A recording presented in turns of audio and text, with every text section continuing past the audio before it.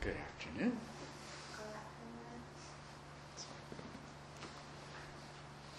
Okay.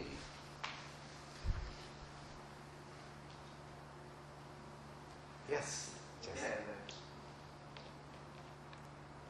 the questions continue from last night. Okay. Asking about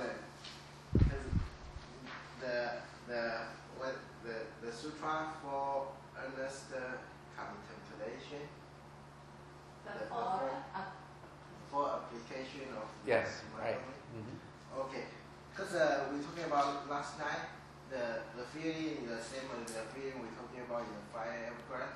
Yes. How about, okay, first question is, how about the body?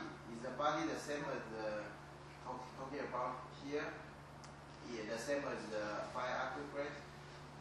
Yes. As I understand, it's not the same. Well, it is, but it's from a different approach.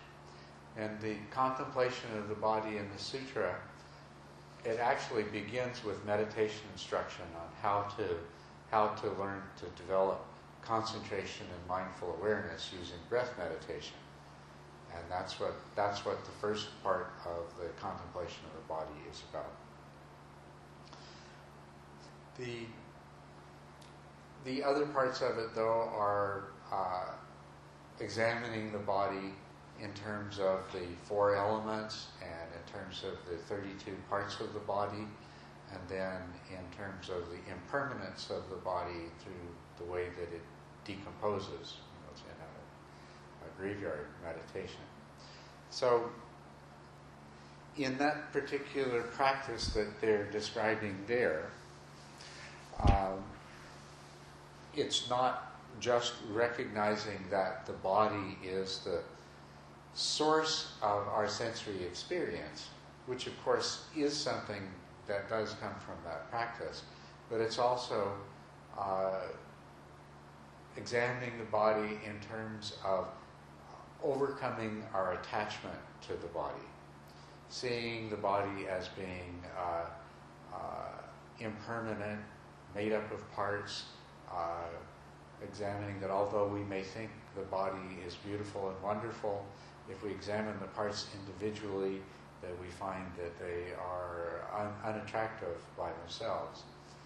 And that also recognizing that this body is subject to decay. So it's not having attachment. A large part of that contemplation is about not having mistaken views and attachment towards the body. So it's certainly we would say that whole contemplation is about the form aggregate as the body. And then the follow-up question is that, okay, should we practice the 4 application of mindfulness in our meditation? Or if yes, how, and if not, why not? Well, the first part of the mindfulness of the body, which is learning how to meditate, that's very important. If you have attachment to the body, then it would probably be useful for you to do the meditation on the 32 parts of the body and the 5 elements, or 4 elements, and the decomposition of the body. But if you don't feel that you have a lot of attachment to the body and a lot of belief that I am my body and that sort of thing, then the most important way to apply that contemplation is through the examination of feelings in the body. You should do these 4 applications of mindfulness as much as possible in every part of your life, to examine that sense experiences and sensations of the body give rise to feelings, and that feelings give rise to mental states. And the 4th contemplation there is the contemplation of dhammas. Dhammas are the phenomena that we experience, and that is really mental. So that fourth contemplation is really about investigating the dependently originated, mind-created nature of the reality that we find ourselves in. Because one meaning of Dhamma is reality. And the reality that we find ourselves in is this mind-created, dependently originated reality. So this sutra is a wonderful practice, but it's a practice to learn to apply all of the time in every part of your life. So I'm absolutely in favor of that. But the specific practices on the 32 parts of the body and the decomposition of the body and things like this are only especially useful if you are someone who has a lot of natural attachment to the body. The rest of them are really good. The rest of them can lead you right to the stage of being an arhat. Yeah, how about the four elements? Is that necessary to practice to observe that four elements of the body? The value of observing the elements is it's the same thing, to understand that the body is a composite, that the body is not separate than everything else. All of the material world, everything that is formed, consists of these four elements. And so doing the meditation on the body as the four elements it is a good way to come to that place of recognizing that your body is just a part of the world. It's just another manifestation of the same four elements and is not separate and distinct from them. And that, that has value because the more that you're able to realize that this body is not really separate from the world, it's just a part of the world, then later on, as your practice matures more and you realize that there is nothing about any of the five aggregates that is really separate and distinct from everything else, that everything is the same unity, the same oneness. So it can be good in that way as well.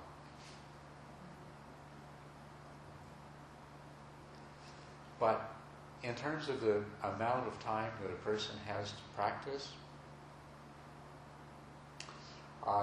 some of these contemplations of the body, if you have a limited amount of time to practice, you're far better off doing the samatha and vipassana practices than to spend many, many hours contemplating the 32 parts of the body or things like that.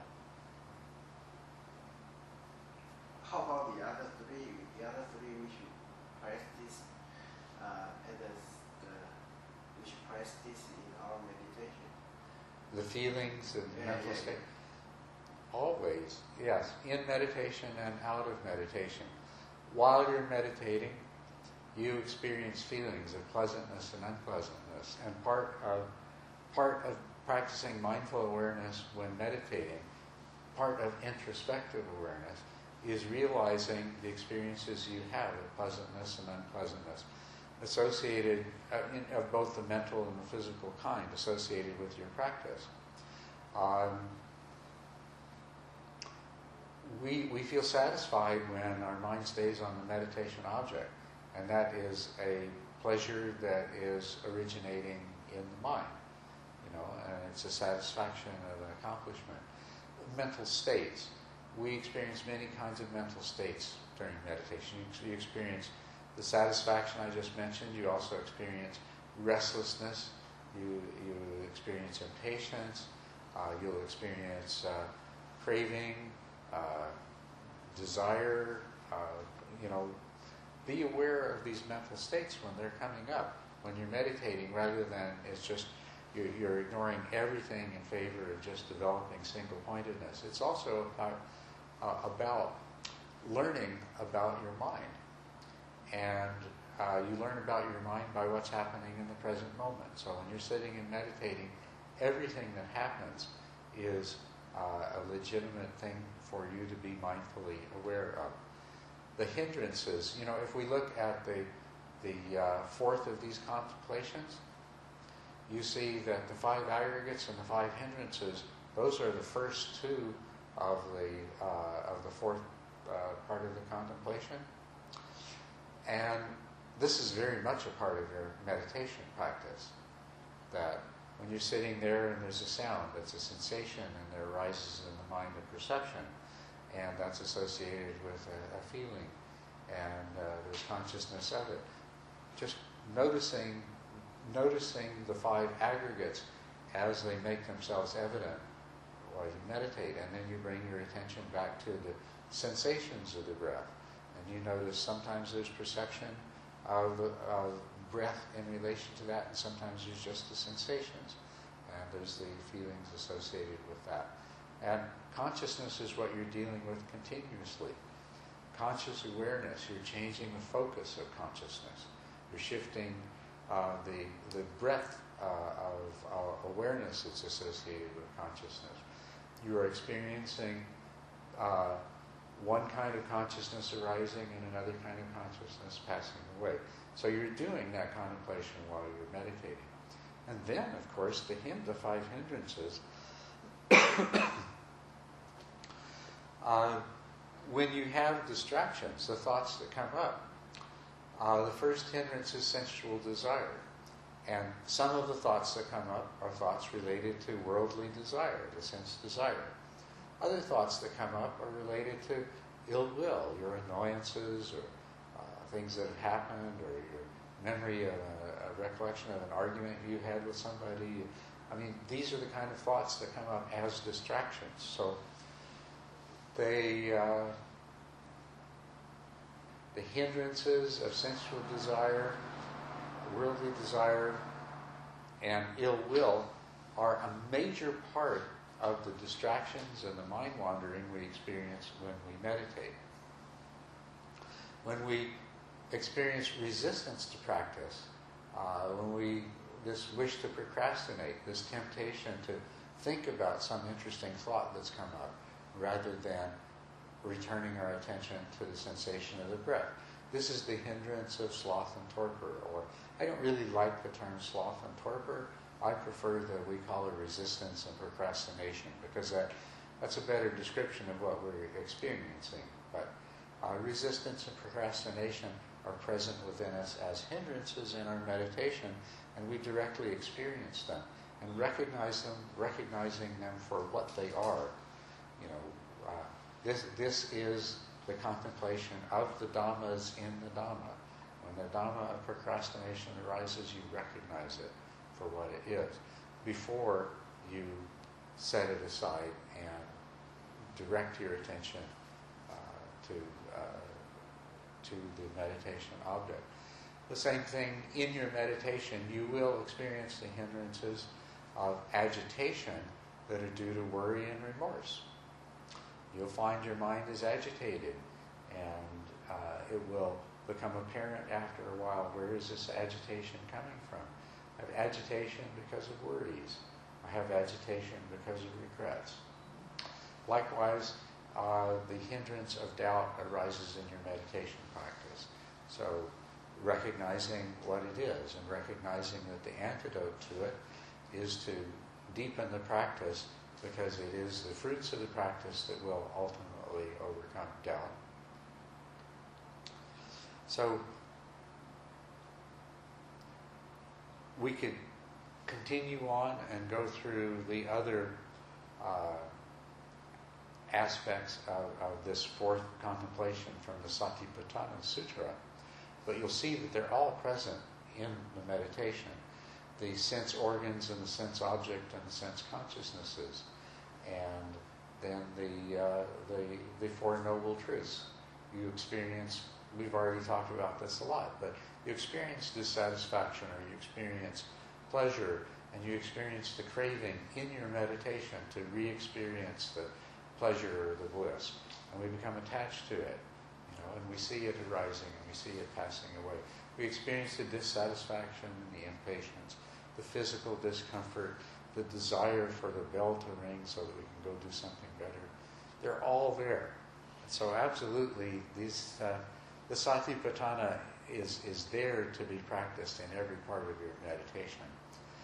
But I think that the most important of these 4 applications is in our daily life in the world. Yes.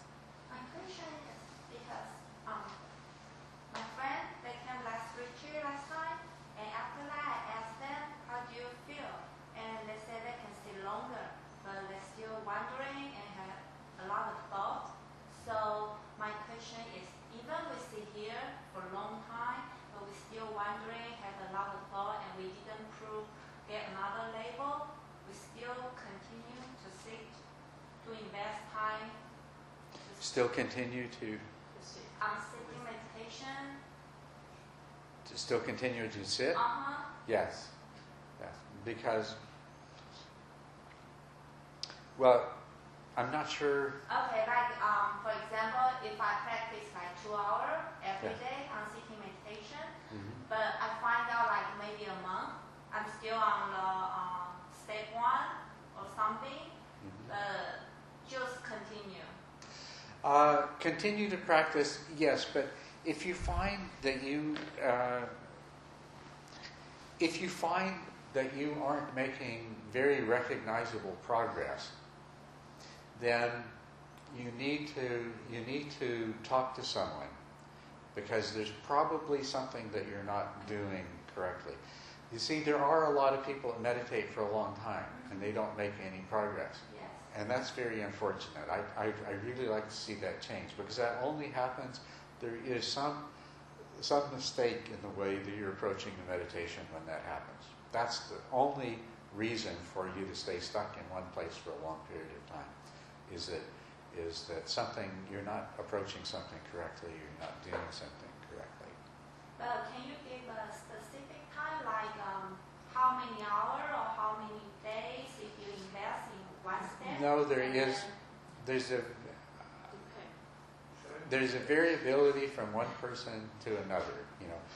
I could never say to somebody, this is how long it's going to take you to get to step 4, and this is how long it's going to take you to get to stage 7. But what I can say is, if you're practicing diligently, if you're practicing every day, and if throughout the period of time that you're sitting there, you're doing your best to follow the instruction, then you should be able to tell that you're getting better, that your skills are getting better. And if it seems like you've been doing this for several weeks and there's no change, then something is wrong that needs to be corrected. I can say with absolute certainty. Now, the fact that as a person practices, they have success and they find that now they're meditating stage 4, stage 5, and then they find themselves back at stage 2 again. That's normal. So, what will happen is you'll move back and forth, but you're always gradually getting, more and more skill, and your meditation is improving. And any person who finds that, over several weeks there's no change, then something is causing them to be stuck there. So even your body feel uncomfortable, like you sick or something, you still can do sitting meditation or? Yes, if your body's sick, you can still practice.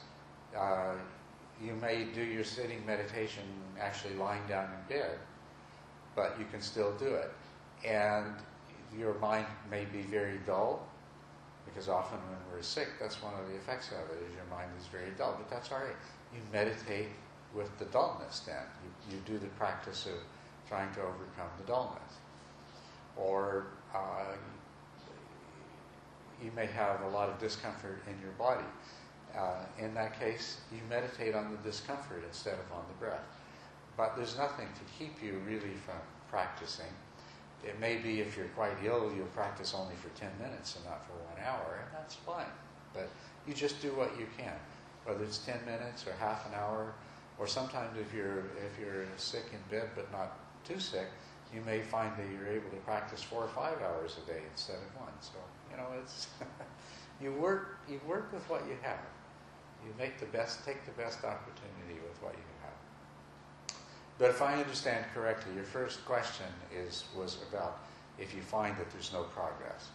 If you find there's no progress, then you have to examine more carefully, or especially to talk to somebody, because it probably means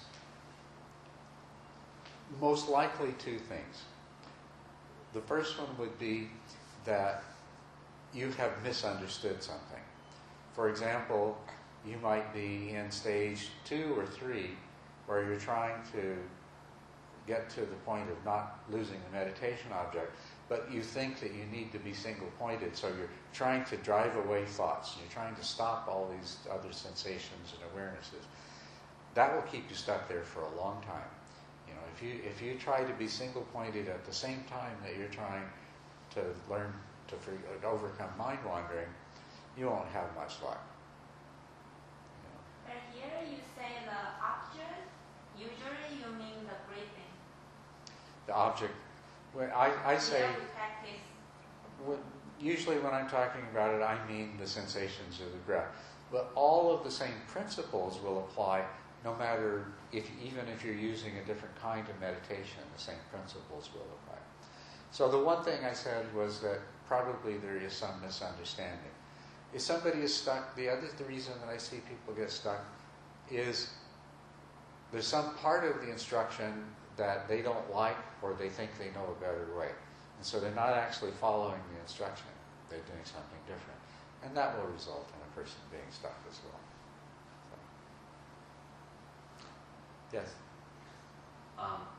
Earlier, you said the 5 aggregates, including the bodies, have no separation from the world. But yesterday, you said that everybody's perception is unique. If we look at an app, if we look at the same imagery, different person would have different perception. That's right. Everyone's perspective and everyone's perception is unique, but it is interconnected in so many different ways.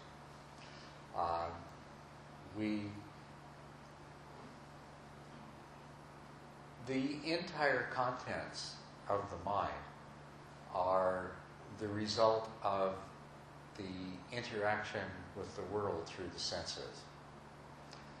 And so the world we live in has played a role in creating the mental formations, creating the predispositions to certain kinds of perception. So the perception that each of us has may be different one from the other, but they're all interconnected.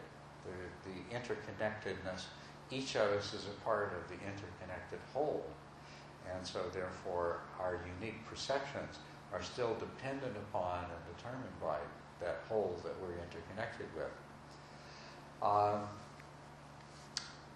The other thing is that we might imagine a human being that was born alone on a desert island. Don't know how they get through childhood, but anyway, imagine that their whole concept of the world is created only by themselves. But this is not what happens with us. Our understanding of the world isn't the result only of our sensory experiences. For the first few years, we build an understanding of the world almost entirely through our own sensory experiences. But at some point, we reach a stage where now we are learning and creating an image of the world, of the universe, that is based on other people's experiences. They're teaching us because we're human beings and we learn from each other. And most of what we learn has nothing to do with our own experiences. You know about all kinds of things that you have never experienced. And so, in that regard, your mental formations are, to a large extent, determined by the mental formations of other people that you're in contact with. And likewise, your mental formations, when you communicate and express, are altering the mental formations of other people. So although each of us has our own set of mental formations, they're all affecting each other. They're all interconnected. Sorry. Yeah.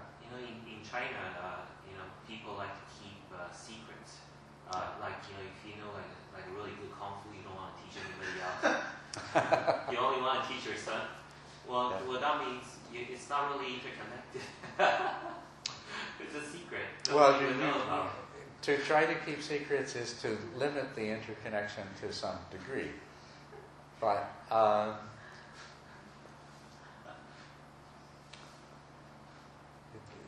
if we go to an even deeper level, we'll find there's far more interconnectedness there. Like how this secret gets arrived at its conclusion is based on a lot of understanding from other people too.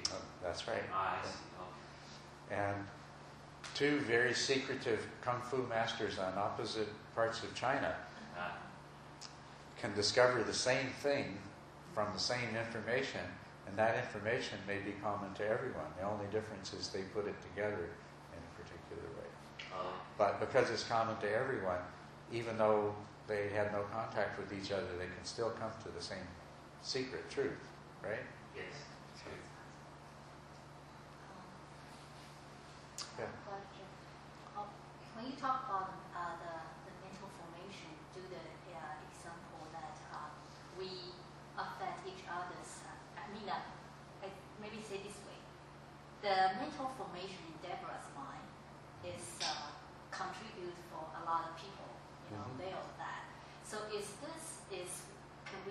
I say that it's the part of to understanding we are not separate? Is because the mental formation is the cruel element we take our action and feeling and all the things. But inside these elements, is contributed by a lot of people. That's right. So that is saying we are not separate. Is mean part of that? That's right. We are not separated. We are much more interconnected than we realize. But we can realize that we are interconnected if we just reflect on it. But, a group of people that associates with each other has a very strong influence on each other. And of course, whole societies and whole cultures develop very similar ways of viewing and understanding things because they are sharing their own mental formations in that way.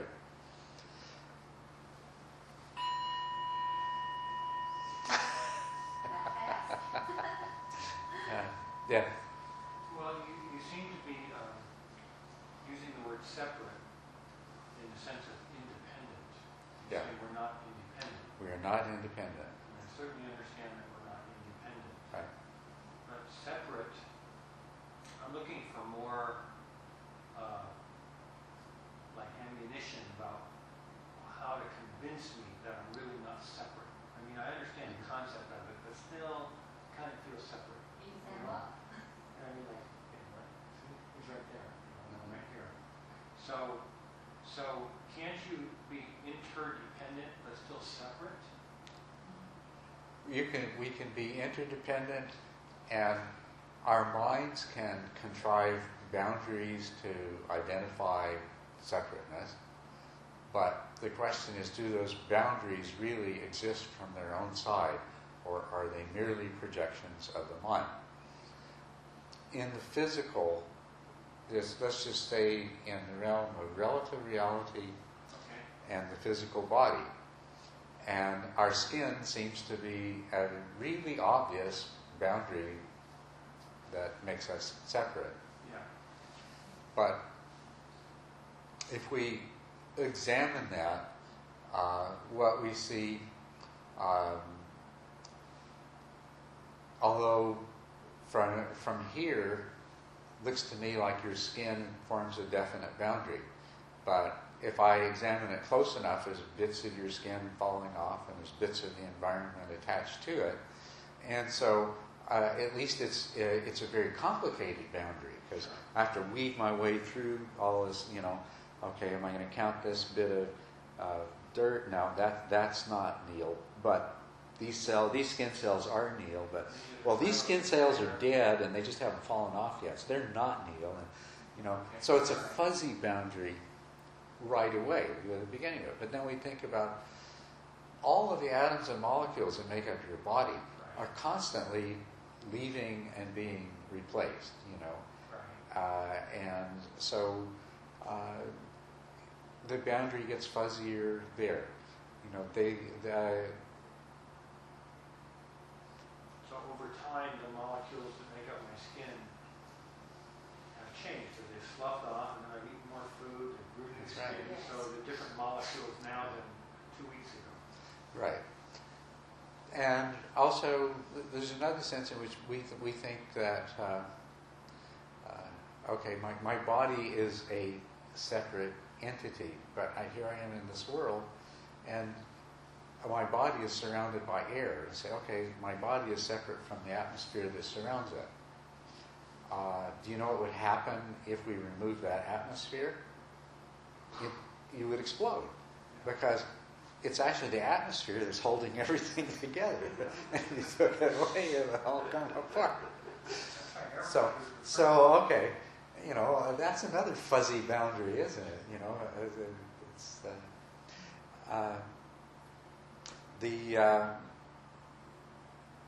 in every single one of us, there is breathing the air that each other has breathed. It's constantly mixing.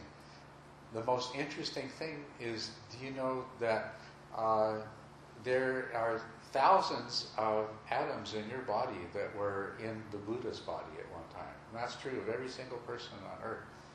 Because atoms are so small, and there's so many of them, that and they get spread around and mixed up together, that there's nobody on this planet probably who doesn't have at least several thousand atoms from the Buddha's original body. So That means we have several thousand from everybody that's alive today. that's exactly right.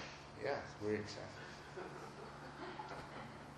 So is this an ammunition for seeing? Yeah, that's pretty good. Yeah. The other thing too is that even just staying once again with the physical realm, scientists find the degree of interconnectedness of everything goes far beyond what it appears to us. You may have heard that in the people that study weather, that the dynamics of complex nonlinear systems say that when a butterfly flaps its wings in Hong Kong, it will affect the weather in London eventually. We are that interconnected. So if on the physical level we are so interconnected, even though it would seem initially that on the physical level we are very, very separate, then we look at the degree of interaction that we have with each other because of the nature of the kind of beings that we are. And we might throw into the pot and stir it up the internet, for example, all the communication there. The influence that we have on each other is vast. Vast. And some of it very subtle, some of it very gross. Anyway, lunch is waiting